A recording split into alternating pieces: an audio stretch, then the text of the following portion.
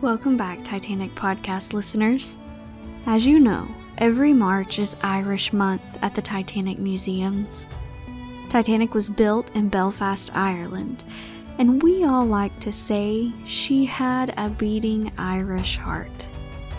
Today, we will focus on one captivating and exceptional story. First classmate Jamie will share the tragedy of the Addergule 14.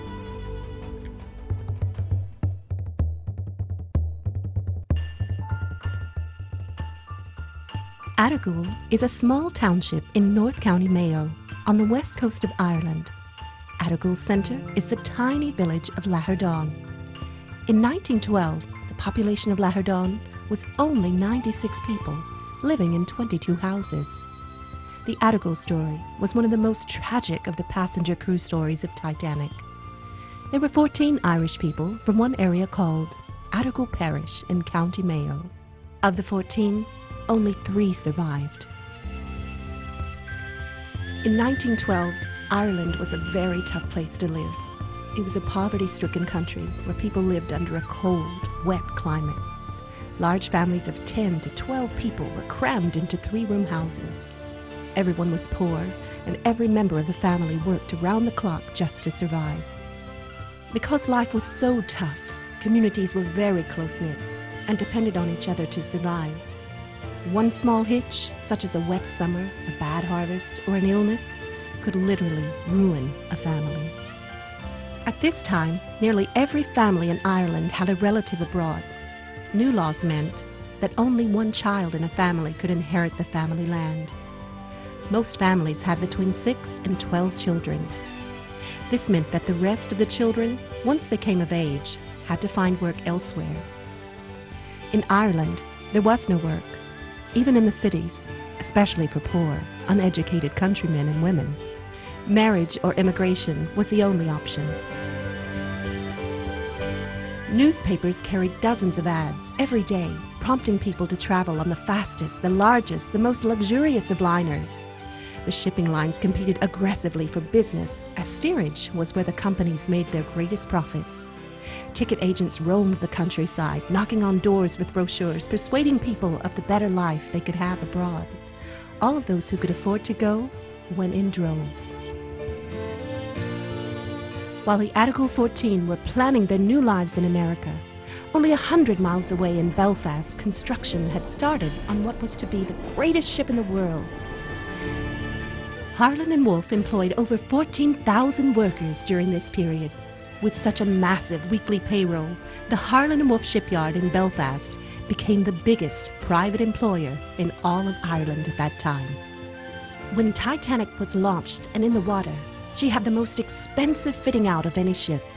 The facilities were state-of-the-art: a heated swimming pool, a gym completed with multi-gym machines.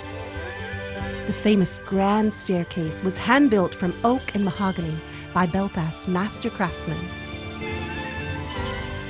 Because steerage class was where the shipping companies made their greatest profits, the White Star Line decided that the Titanic would revolutionize this class.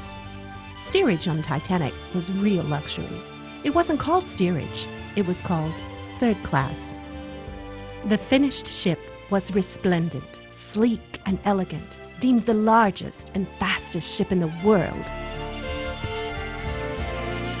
For the Addergule 14, the experience of being on Titanic was amazing. It was the first time they saw electric lights, the first time they had the luxury of a bed to themselves.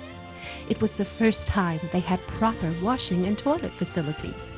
It was the first time they had experienced silver cutlery, linen napkins, and tablecloths. The first days the Addergule 14 spent aboard the Titanic were among the best days of their lives. And life aboard Titanic reinforced their expectations of what their new lives in America would be like for them. When Titanic hit the iceberg, the Addergule 14 were in different parts of the ship. Some were in their cabins, others were at a party. The impact wasn't felt by everyone. In fact, the shudder was so slight, nobody thought the ship was in any danger. The stewards had told the Addergule 14 that there was nothing to worry about, that they were to stay in steerage, and above all, stay calm. They were told that they would receive further instruction as soon as possible.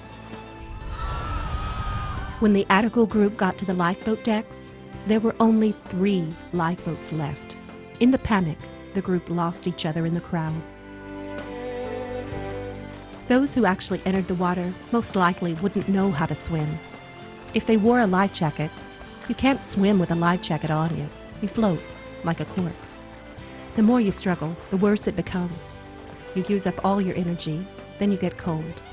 You last about 14 to 15 minutes. Then you sink into an unconscious state.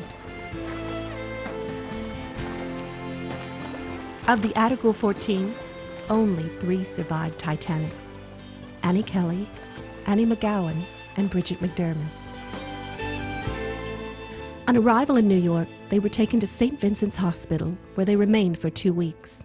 All 3 were badly traumatized and very weak.